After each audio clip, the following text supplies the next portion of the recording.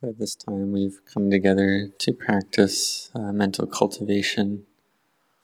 We come together to do merit, to do goodness, and to practice generosity as well.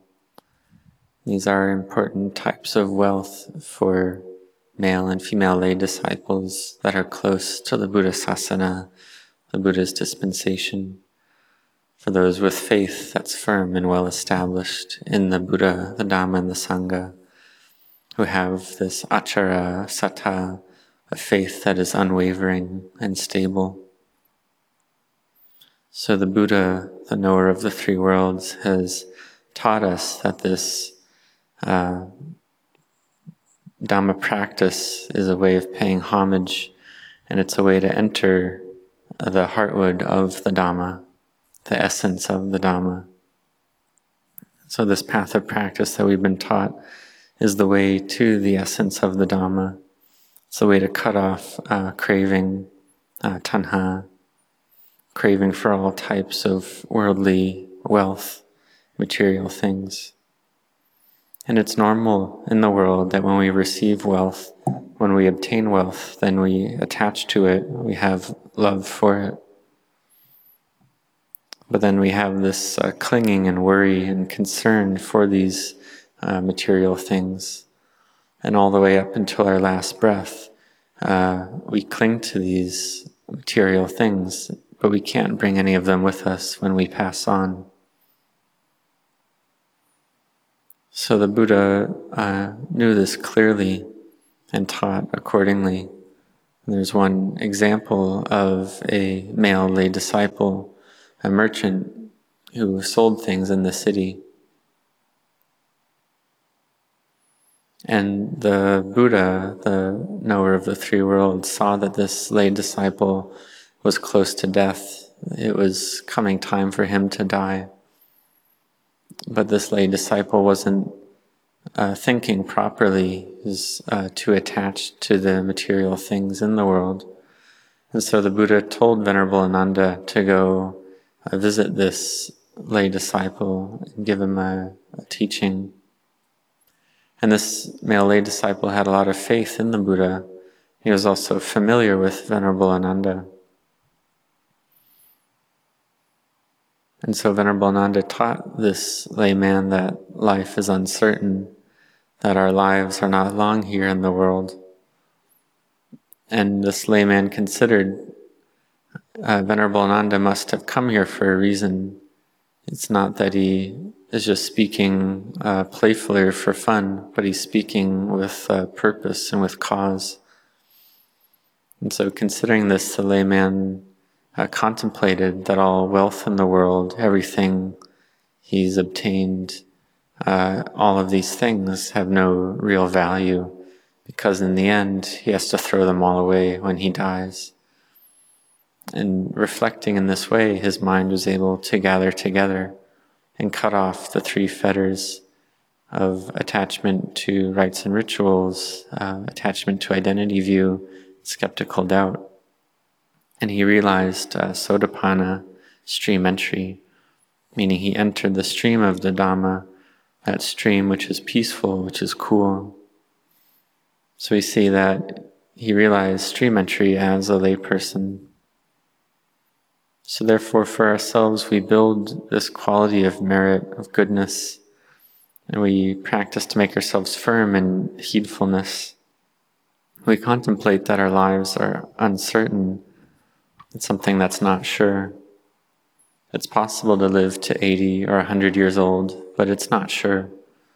So therefore we practice to build merit, to do goodness, to practice generosity, to practice virtue, sila, and to care for the 5 precepts as a constant practice in our lives, and to have generosity, virtue, and meditation to bring about this firm and stable collectedness of mind, samadhi. Then with the arising of samadhi, then we can contemplate to give rise to wisdom, to cut off the kilesas, the defilements, and to cut them off for good as well. And so cutting off these first 3 fetters, the realization of stream entry It's something that's not hard to do. Male and female lay disciples are able to achieve this. And so we see that the Lord Buddha praised the paying homage through one's practice, because the Buddha doesn't need our material offerings, doesn't need material things. So therefore we pay homage, we puja with our Dhamma practice, which gives rise to great value in our own hearts and minds. And this Dhamma practice and realizing the Dhamma in our minds, this practice is not beyond our ability, it's not beyond our capacity. And so whatever work we do that work to get a result, and we practice the Dhamma, we seek the truth. Because in our hearts that are untrained, there is this wrong view. So we have to make effort and persevere to change these wrong views to right views. Because in the heart with wrong view, there's love, there's hate, there's delusion, greed, aversion, and ignorance. They're all there. So we practice to train ourselves in virtue. And while we still have greed, aversion, and delusion, we practice to have mindfulness over our minds. And to contemplate that these lives of ours are something that's uncertain and unsure. We contemplate that all materiality and mentality, the body-mind process, is ever-changing. And so we practice to cut off this clinging to sense phenomena and realize stream entry. And this stream entry, Sotapanna, has different levels. For a stream enter with a weaker level of parami, of spiritual virtues, upon death they will go to the Deva world. And then upon exiting the Deva world, the heavenly world, they return to the human state. And it goes back and forth like this for at most 7 lifetimes. There's no 8th life. And in each birth, there's still greed, there's still aversion, and still delusion. But mindfulness and wisdom arise from listening or from studying, like studying the texts. And upon seeing the noble truth of dukkha, then wisdom arises, knowledge arises, clear insight arises, and then such an individual continues practicing on. And in the end, their parami becomes higher and higher, and their time in the cycle of birth and death, their time in samsara decreases. So this is the first type. And for the second type of stream enterer with a higher level of parami, then upon exiting the human realm, they may go to the Deva realm, the heavenly world, and then back to the human realm. But they'll have no more than 3 lifetimes like this. And then at the end, they'll realize arahantship, full awakening. And after that, there's no more rebirth, no more becoming. And such an individual sees the body and mind, all materiality and mentality as not self, not a me, not a mine, not a you, not a yours. And they destroy the kilesas, the defilements, destroy the fetters which bind the mind to birth and death. And so this is a mind that has a mind that's to a subtler level. And the third type of stream enterer is a eka pichi, or a stream enterer with just 1 more lifetime. Whether if they die from the human world, they may go to the Deva realm, and then that's their last birth in that Deva realm. There's no more rebirth after that. And such an individual has nibbana as the object of their mind. And what they see is they see that birth, this process of birth, is something that's completely full of suffering. And so they have no more desire for birth anymore. And birth just leads to chaos and agitation and trouble. And so their mind, they develop it to a higher and higher level. So this is the third type. So for ourselves, we practice to follow the Buddha's teachings. It's something that we're able to do. We practice the path of generosity, virtue, and mental cultivation. Practice this Noble Eightfold Path, to have this path within our hearts, the path of virtue, collectedness, and wisdom, and this path which brings us to be able to see the Dhamma. Because we see that we need to have understanding, we need to have wisdom arise. And for wisdom to arise, we need this quality of samadhi, of collectedness of mind. And for this quality of samadhi to be firm and stable, how do we do this? Because usually the mind lacks the quality of stability and firm application. The mind is constantly thinking about the past, the present, and the future all the time. So for the mind to be firm and stable, we need a kammatthana, a meditation object, such as the chant praising the qualities of the Buddha, Itipiso Bhagava Arahang Sama Sambuddho, and so on, up to Buddho Bhagavati. So we can chant this. And there's many chants that praise the qualities of the Buddha, the virtues of the Buddha. And we can chant these various chants, and the words may gradually reduce until the end. In the end, we're just chanting one word, like Buddho.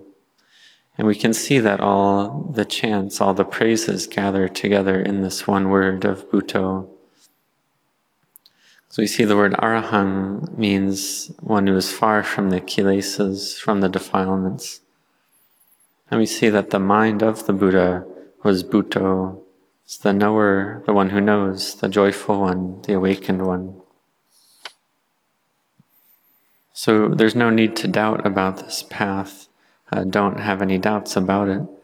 Use the meditation word Buddho, and this is something that we all can do.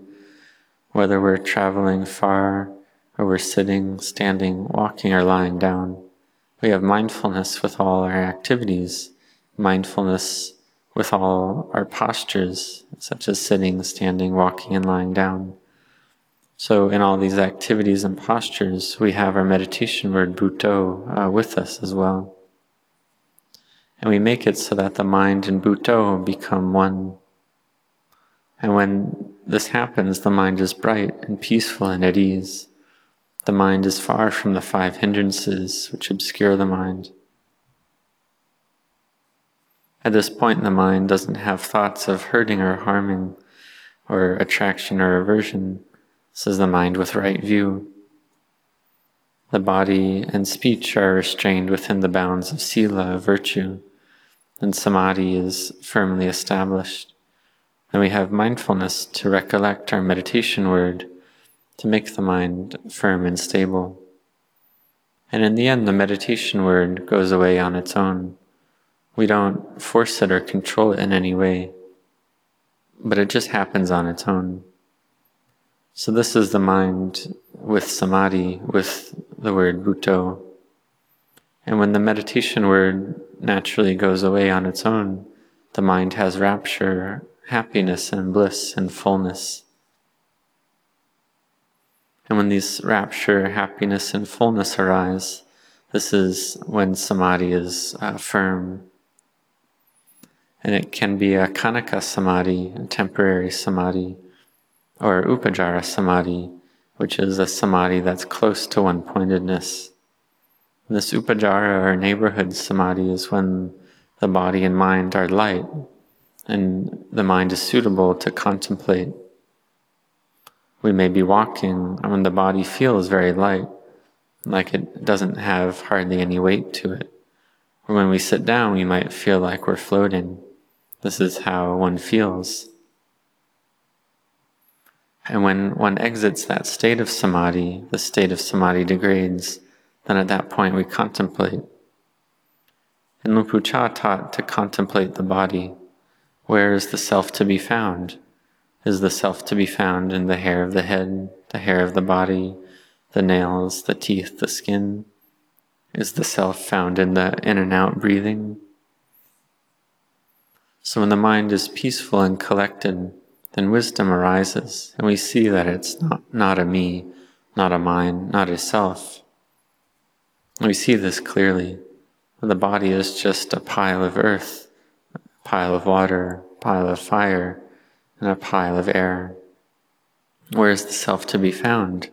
It's not there. There's no lay person, there's no monastic, there's no me, there's no you, or them, or theirs. And so why get angry? Why get jealous? Why get lost in hatred or harming?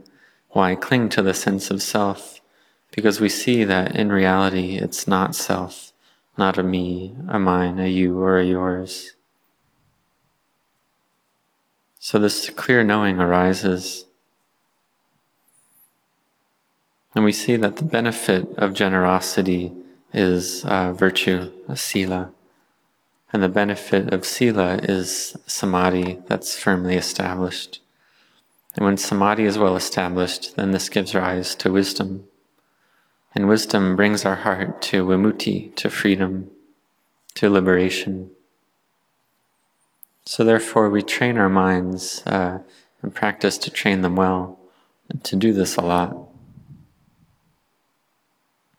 We may have a lot of work and many duties in our lives, but when we have a day off, such as Saturday or Sunday, then we're determined in our Dhamma practice.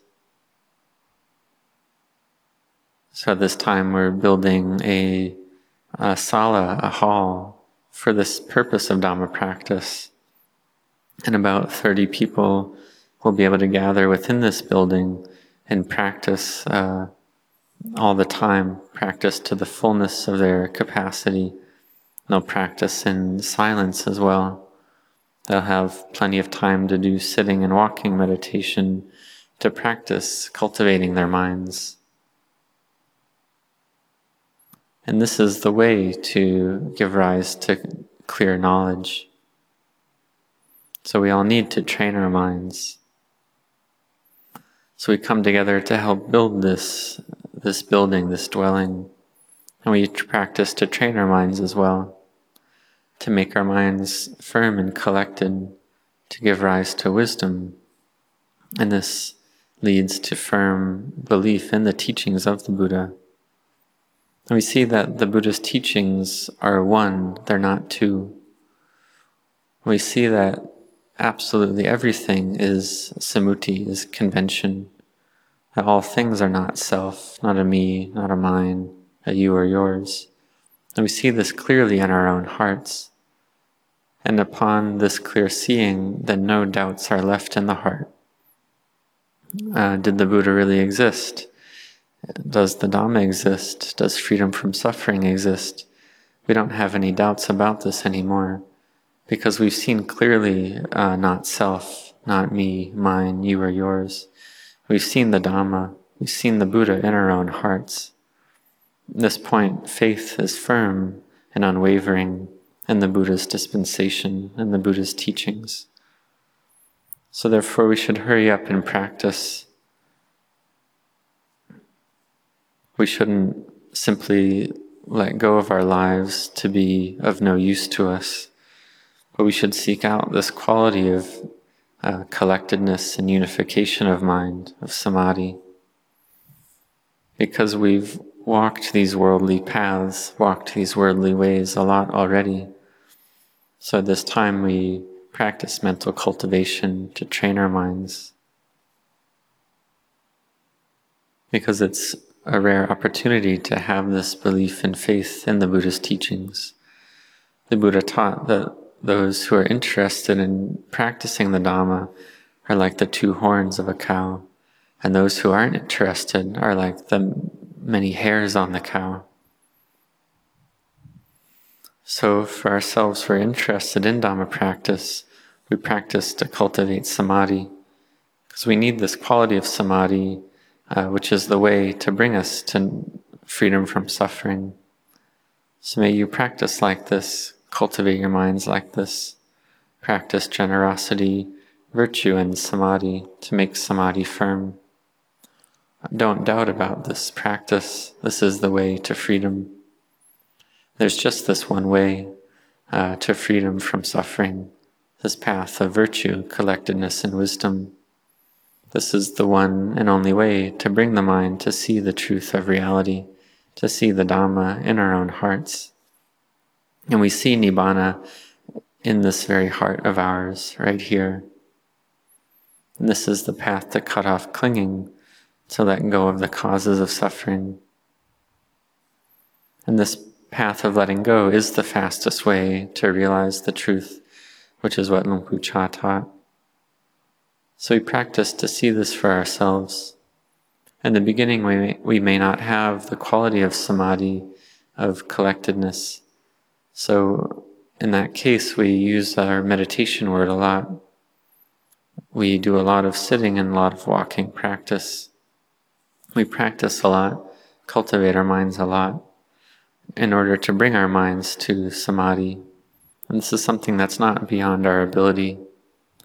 We need to have the quality of effort and perseverance to repeat Bhutto a lot in our minds, to give rise to samadhi, which leads to wisdom, and then we're able to let go.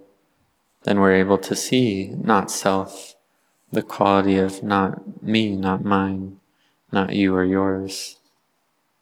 We see that there's really no self to be found, just these elements of earth, air, fire, and water. No matter how much we seek the self, we can't find it. So practicing in this way is the way to realize the freedom from suffering. And at this point, the mind doesn't wish harm on any being, has no greed, no aversion, no delusion. This is a mind that's pure, has realized the fruits of the Dhamma. And even if we just see this temporarily for a brief time, this pure mind, we'll see just how much happiness and joy it brings us. The mind is very fresh and uplifted. And the mind, without being trained, has the suffering of greed, aversion, and delusion. So therefore, may you do a lot of study, a lot of practice, to train your minds a lot. So I offer my rejoicing with all of you, and may you see the Dhamma in your own hearts. May you realize worldly wealth, the wealth of heaven, the wealth of Nibbana. May you have long life, beauty, happiness, strength, and quick-wittedness. May you all realize the paths and fruits of Nibbana.